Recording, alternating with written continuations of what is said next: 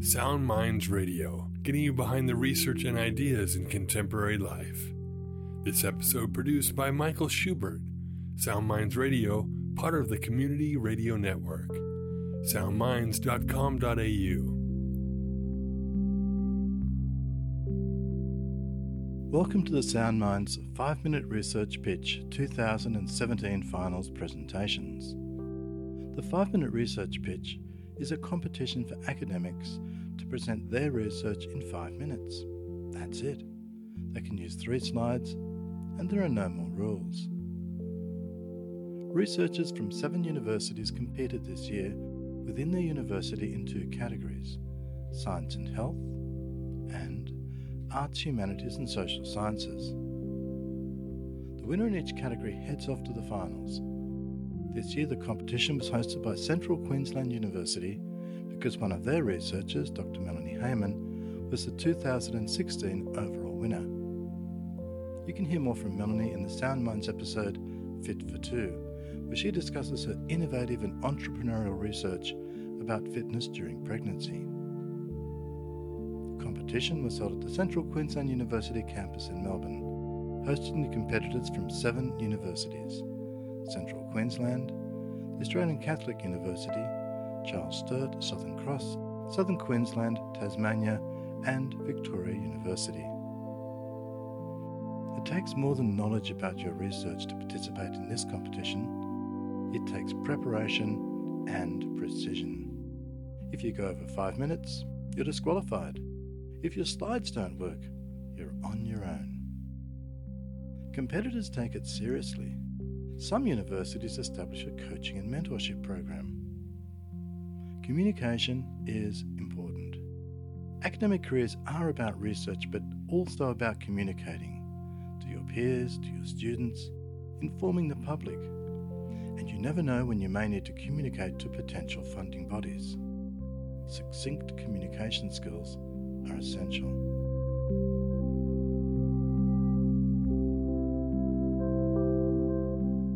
In this episode, we feature 2 academics from Charles Sturt University: Dr. Kristy Robson from the School of Community Health, who researches injury risk management and falls in rural settings, and Dr. Sam Bowker from the School of Communication and Creative Industries, whose major research project is an art historical survey of the applique traditionally placed by Egyptian tent makers. First up, Kristy Robson, addressing falls risk in regional Australia, rethinking our approach.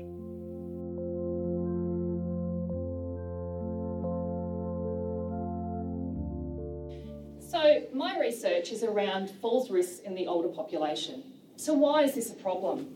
Well, the evidence would suggest that 1 in 3 older people are falling every single year.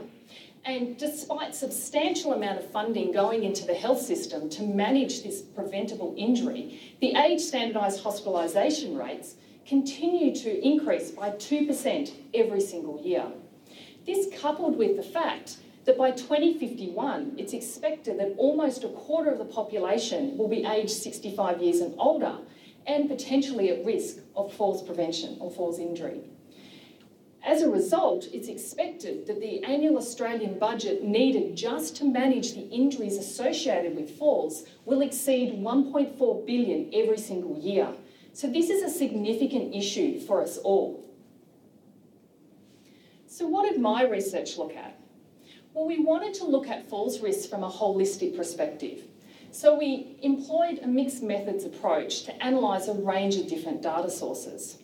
We looked at hospital admission data, we surveyed health professionals working in falls prevention, and we interviewed older people who had fallen as well as their family members. And we did this in a large geographical area of southern New South Wales. And there were 3 key findings that arose from this research. The first key finding is it's really hard to identify older people who are at risk of falls, mainly because they don't want to admit that they've fallen.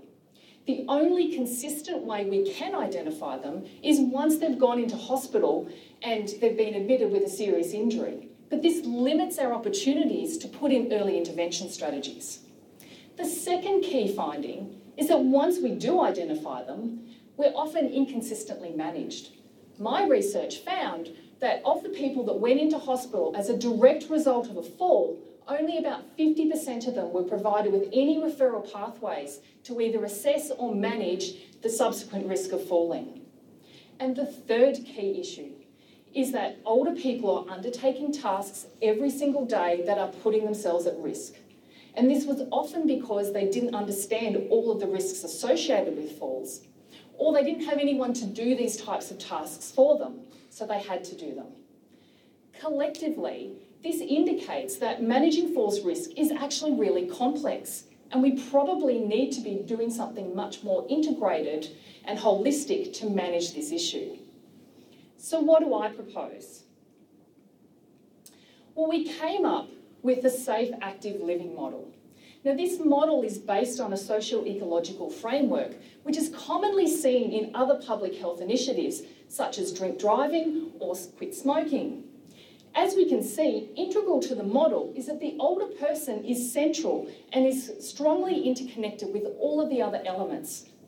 This signifies that older people managing falls risk is not just an older person's problem, but is actually a population-wide issue.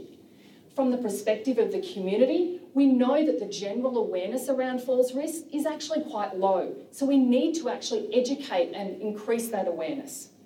From the perspective of the government, we actually need all levels of government to have strong partnerships and organisational structures that will enable older people to manage their own level of risk. From the perspective of the environment, which includes both physical and social, from the physical perspective, we know the home is the most common place where people are falling. So having access to low cost or subsidised cost home and garden maintenance may reduce the costs or falls in this context. From the social perspective, implementing community champions that will advocate and facilitate healthy ageing initiatives that have falls prevention embedded in them may make this more achievable for people to attend. And from the perspective of the health sector, we know they can't manage this solution on their own. They need to have strong pathways and referral connections with all of the other elements so they can focus on the high-risk individuals and that the community-driven models can focus on the low to medium-risk individuals.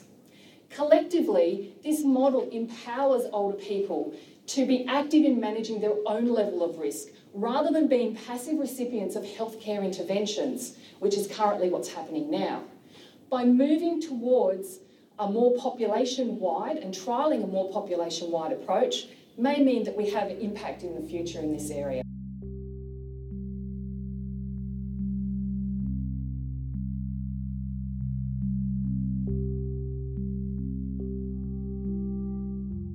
Sam Bowker is a lecturer in art history and visual culture at Charles Sturt University in Wagga Wagga, where he teaches Australia's only undergraduate subject dedicated to Islamic art and design. His research for the last 5 years has centred on the tent makers of Cairo, and his presentation is called The Bride of the Sky. Sam starts with a photo of a young Egyptian tent maker. If I could ask this young man in the centre what the oath meant to him, my research would be much easier. I'm interested in this man because he is a tent maker of Cairo. He is currently sewing a tent that will be larger than this room when finished. These pavilions are used for hosting weddings, funerals, festivals, all kinds of events in the streets of Egypt, where they are still seen today. But their history is very poorly studied. My research, the first publication I made, in fact, in this field, was the Wikipedia page for Khayyamiyya, which is the art form of the decorated tent. Khayyam in Arabic, Khayyamiyya, the decorated tent. So to study this form, my research focuses on finding surviving examples of these Khayyamiyya textiles. We look for them through museum catalogues, by corresponding with curators, by receiving emails unsolicited from textile collectors who find them in their linen cupboards and basements. We find them in op shops, on eBay.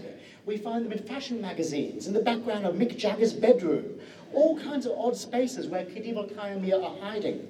And previously, my colleague Saif al-Rashidi and I have studied the calligraphy that appears on these texts, often misspelled and strangely revealing the world of the tent makers. Now we are shifting our attention a few inches higher to the pattern called the arus, the bride, plural arrays.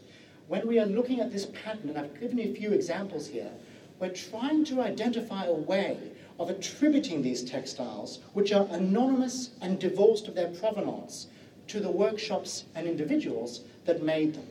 We hope that by identifying and cataloguing these patterns, we can follow a theory proposed by Giovanni Morelli, a Renaissance art historian, who reckoned that if you looked carefully at the paintings of earlobes, nostrils, and fingernails, you'll work out which painter was responsible for a painting. My theory, though, starts with a different premise. Why were they calling this thing an arus to begin with? In other terms, we call this arabesque, an 18th century French word which has been slapped upon so much diversity as a single coverall term. The arus has 2 points of origin. The Circassian Mamluks created extraordinary mosques across the city of Cairo, which use an alternating crenellation of merlons at the top along here, which they also call the arus pattern, the bride, interacting as a tessellation with the sky.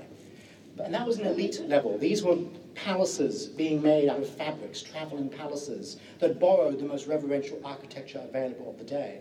But down at street level, the arus was a bride as a doll made of sugar and lemon juice, sold to children at festivals, often from Khayamia tents. And when laid up on a shelf together, we can once again see that undulating trefoil of the arus of the tent makers. Interestingly, those dolls are known to have been used in Egypt since the Fatimid period over 1,000 years ago, an era also celebrated for its spectacular decorated tents. But why should we care about the arus beyond the tent makers? Because it is one of the most recurring, important motifs in the entire unwieldy field of Islamic art and design, especially from the Ottomans and within various forms of Persian design. That undulating trefoil pattern, a modification of the fleur-de-lis, it appears in metalwork, ceramics, manuscripts, glass, masonry, textiles, all manner of places. And it appears that this term has not been thoroughly interrogated. Right now, with a project led by the Islamic Art Museum Malaysia, which owns this Khayamia in the panel here, we're trying to work out other named motifs of the tent makers, because they all have stories. We can unpack the city of Cairo from the textiles that are used uniquely within it. And in conclusion, I would like to remind us of one particular poem we discovered that appears almost as frequently on the Khedive Khayamia as the arus pattern itself. The tent makers said to us, "Behold, for you have seen a great work. Look closely, the evidence is before you. In Egypt, the greatest of all arts, this story will take a long time to explain." You've been listening to the Sound Minds Radio Project feature series on the 2017 5-minute research pitch finals. As you can tell, the subject matter is so diverse. There'll be 7 episodes in all, featuring 2 researchers from each of the participating universities. And the Sound Minds Radio Project prides itself on the diversity of the presentations, the research, the academics, and the points of view. Our typical episodes feature an academic presenting their work in their voice providing the thinking behind the ideas in modern research and contemporary life, providing the background, providing the raison d'etre, providing the impetus and the motivation that keeps researchers researching. At the Sound Minds Radio Project, we value critique and suggestions. So please send us an email at soundmindsradio@gmail.com. We value your input. Until next time, this is Michael Schubert, Executive Producer of the Sound Minds Radio Project. You've been listening to another episode from Sound Minds Radio, produced for the Community Radio Network. Follow us on Twitter, Facebook, or Instagram, or visit our website, soundminds.com.au.